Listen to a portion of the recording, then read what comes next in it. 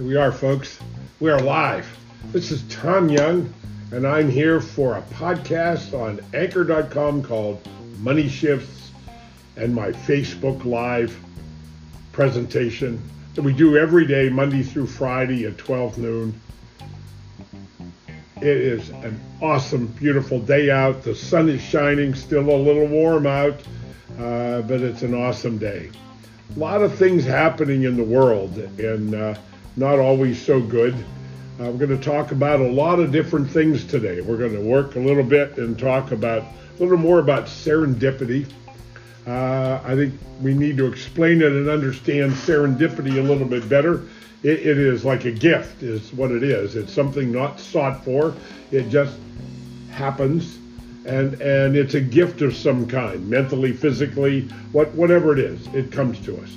But as we start today and every day we start our presentation, we start with prayers for everybody that has been affected by this COVID-19 virus that's going around the world in every way, shape, and form. I don't know how it's going to turn out or where it's going to end at, but things are looking up and things are starting to get back to some normalcy here in my area in the United States. Welcome to my listeners that are from around the world, and I pray for you daily. I know there are people in parts of the world that are really having tough times of anything and things not even imaginable that are going on around the world. So I'm praying for you. I offer my help, and hopefully I grow people. I can inspire people to do more for everybody in the world, because we are all brothers and sisters in the world. We all bleed red. I don't care what color your skin is or what your eyes look like. None of that matters, because if I cut you or me, we bleed red, and we are human beings and God's children, and we all bleed red. I don't know what else needs to be after that, but the politicians seem to be using a lot of malarkey, that's a good word, malarkey, to keep the atmosphere tense. They don't want people to be happy and safe. They want the atmosphere to be tense. I don't know why. Maybe I have an opinion, but I won't share it here. But anyway, our word today is elevation. Elevation is a unique word. The action or fact of elevating or being elevated. The degree to which something is raised. Aristotle said quality is not an act, it is a habit. When the Ritz-Carlton Hotels won the Malcolm Baldrige National Quality Award, the owner of that outstanding organization, William Johnson, stated that now they would need to work even harder to earn the respect that came with the award. Quality, he said, is a race with no finish line. He is correct. Competitive excellence requires 100% all of the time. Ever track the consequences of almost, but not quite? Interesting. According to the researcher Natalie Gibble, of 99.9% were considered good enough than this year alone. 2 million documents would be lost by the IRS. 12 babies would be given up to the wrong parents each day. 291 pacemaker operations would be performed incorrectly, and 20,000 incorrect drug prescriptions would be written. Just a few examples. So with that knowledge, ask yourself, is it even all right to give anything less than my best effort? You're too great to settle. Expect the best, give the best. Anything less would be catastrophic. We have lots of information, and as I share in the things, I want to start something new today. I want to start with some quotes. Great quotes from great leaders. And one of the greatest leaders in my mind was Winston Churchill, who saved the world from Hitler in World War II, because he was the guy that in 1939, Roosevelt, Winston Churchill, and Joseph Stalin in 1940 to shape the Allied strategy in World War I. The intense patriot and romantic believer in his country's greatness, Churchill gave his people the strong leadership and devotion that ultimately led to Britain's military salvation. He was awarded the Nobel Peace Prize for Literature in 1953 in his book, The Second World War, and also was knighted the same year. A few of his quotes, I wanted to share some of these. I have nothing to offer but blood, toil, tears, and sweat. A lie gets halfway around the world before the truth has a chance to put its pants on. Courage is going from failure to failure without losing enthusiasm. Success is not final, failure is not fatal. It is the courage to continue that counts. If we are together, nothing is impossible. If we are divided, we all fail. And his famous saying, never give in, never, never, never, never. In nothing great or small, large or petty, never give in except to conviction of honor and good sense. The price of greatness is responsibility. All great things are simple, and many can be expressed in a simple, single words: freedom, justice, honor, duty, mercy, and hope. We'll have more of that every day. I think we need to be inspired every day. In this book, The Road Less Traveled by M. Scott Peck, it's really all about that. It's about the 6 inches between our ears. It's about this thinking muscle, and we have to take control of our thinking muscle. We have to feed it good thoughts. We have to feed it good information ongoing. There's a little presentation I'm hopefully going to do today. It's called the Circle of Knowledge. And really what it amounts to, it will put it in perspective. All of our thoughts and what we think about and do on, because, we're talking about the principles of prosperity. And think, we talked about think, everything starts with thinking. If we think correctly, if we think differently, we will start to see things. We will increase our perspective by adopting a big picture perspective in which you can see how each one of your economic decisions affects all the others. Avoid financial tunnel vision. It's like the rippling effect. It's Newton's law of relativity, the little silver balls. There's 5 balls. You do one and one comes off the other end. You get back what you put in. So it is so important to make a decision to work on our mind and what we're doing. Number 3 is measure. If we're not measuring correctly with the right thoughts, the right perspective, the right perception, then we get the wrong answer. And there is information in our mind. And this is the point of this presentation that I want to make here as we do this today. Is if you found out that something that you knew to be correct turned out not to be correct, when would you want to know? That's what this stuff is all about, folks. There is so much misinformation that is shared by the news media, by politicians, by everybody, and it gets to the point where, God, how do I know what is right or wrong? And we all, on top of that, all have our own opinions. Let me share with you this little circle of knowledge presentation as I share the screen. So I'm going to share my screen.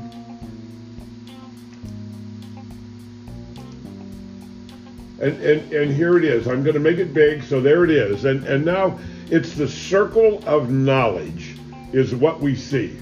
This circle of knowledge, now where did my screen go? Did I lose it? No, there it is. Okay, I'm still up. Circle of knowledge. That circle in the middle represents all the knowledge in the world. Now when I look at that and I say, okay, there is a wedge of knowledge that I know. My job, my schooling, what I do every day, my familiarity, the things that I know is that wedge. there is an additional wedge of knowledge that I don't know, but I know it exists. And what I mean by that is I know it exists because if I wanted to be a doctor, I know I could be a doctor. I go to school and there is the information. I know where it's at. So there is knowledge that I don't personally know, but I am fully aware of that information. The next is the rest of the information in the world is a big blind spot. And really that's what it is. It's a big blind spot. Now, what do I mean by that? The next thing is in there, how do I grow? How do I change? There are 3 ways that I gain knowledge. Okay? Places I go, those experiences, the things you read, personal study, and the people you meet, transferred knowledge. That is what I hope I do, is transfer knowledge to the people that listen to me. I hope I can do it with inspiration. Now, the next piece of this information is this little red sliver. Now, remember the question I asked a minute ago? If there was something that you knew and thought to be true, turned out not to be true, when would you want to know? And that's what this little red sliver represents. It represents some knowledge that all of us know, and we think we know, and we believe it's correct. But with more information, we find out that it is not correct. And these are perceptions that fall in line to our perspective about the world and our perception about financial things and money. So now I take this to the next step. And now there is another area here, and this is about perception. So if I click here, here is the question. Would you say your income is common or uncommon? And the whole idea here is are you common? Are you uncommon? Do you know? Have you ever thought about this? So let's take it to the next page and say, okay, here is the information, and I'm going to adjust my page. I want to adjust this page so it doesn't take up the whole screen. I need to do that. Okay, so we're gonna make it our size. Now the question here is what to be in the top 1% of society income earners. Household adjusted gross income split point. In other words, at what point of dollars of income are you now in the top 1%? And I'm going to put in there some numbers that I hear generally from people. And they would say in this position, usually $1 million is what people think. The top 5% of the people, they might say $500,000. At that income, you're in the top 5%. The next one is the top 10%, and that might be 300,000. Okay, is there. Now the top 25%, I'm going to say 250, because these are the answers that I typically get from people that I share this little presentation with. And the top 50% are probably at 75,000. And so these are the answers that I typically get when I interview people and meet with them. But the truth of it is, the top 1% wage earners, it's $540,000. The top 5% wage earners is $217,000. The top 10% is $151,000. The top 25% is $87,000, and the top 50% is above $43,614. Now, what is the message here in doing that? So, if you're in the $87,000 and above annual income, that puts you in the top 25% of all wage earners in America. Would that make you common or uncommon? I believe it would make you uncommon. And if your dream and goal is to take your income and make more and earn more, grow yourself, etc., then you have to avoid doing common things. If you do what everybody else does, at best, you end up with the average of what everybody else got. Now, if that's you and you want to be that acceptable level of mediocrity, God bless you, that's your choice. See, in the world, in most places, we have choice. We have freedom to choose what we want, who we want to become. See, it's not the money you make in life, it's who you become. It's not what you do in life, it's who you become. It's not the money you make, it's what you do with the money. Now, I know some people that make a lot of money.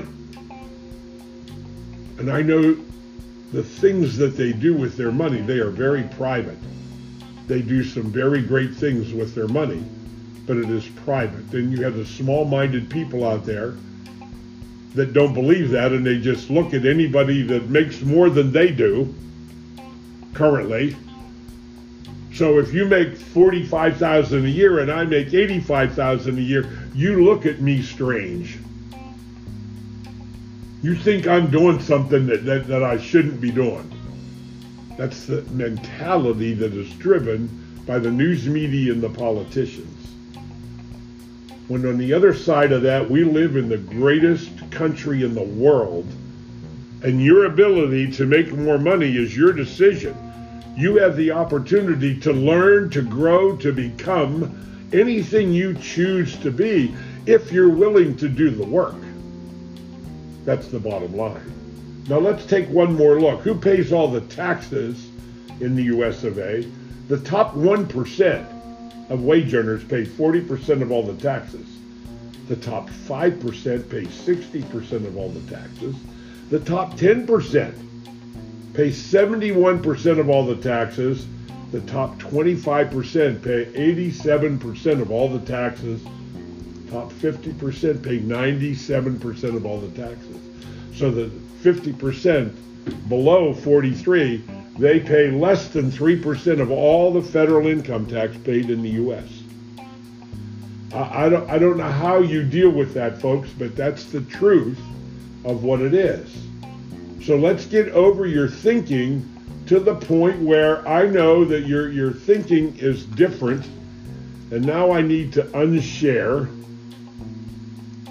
Let's see if I can do that, because every time I do this, I have a challenge getting this unshared.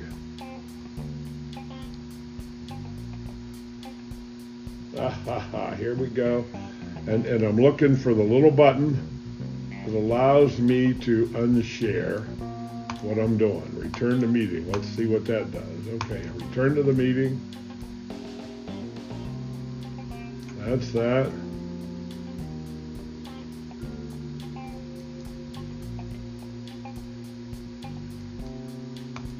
Oh, ain't this fun?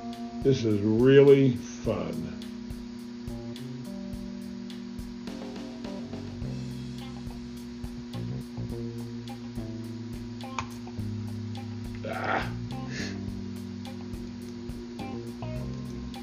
Meeting.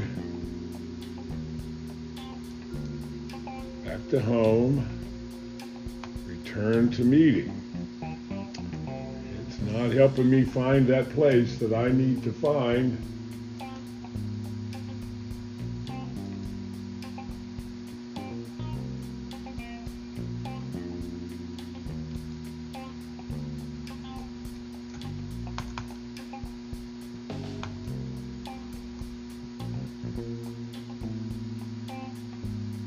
Anyway, folks, I don't want to lose our thought, but you can hear my voice. I know you can, and the little picture is there. And for the life of me, I am truly dumbfounded at why I cannot unshare this screen. Close Zoom, quit Zoom.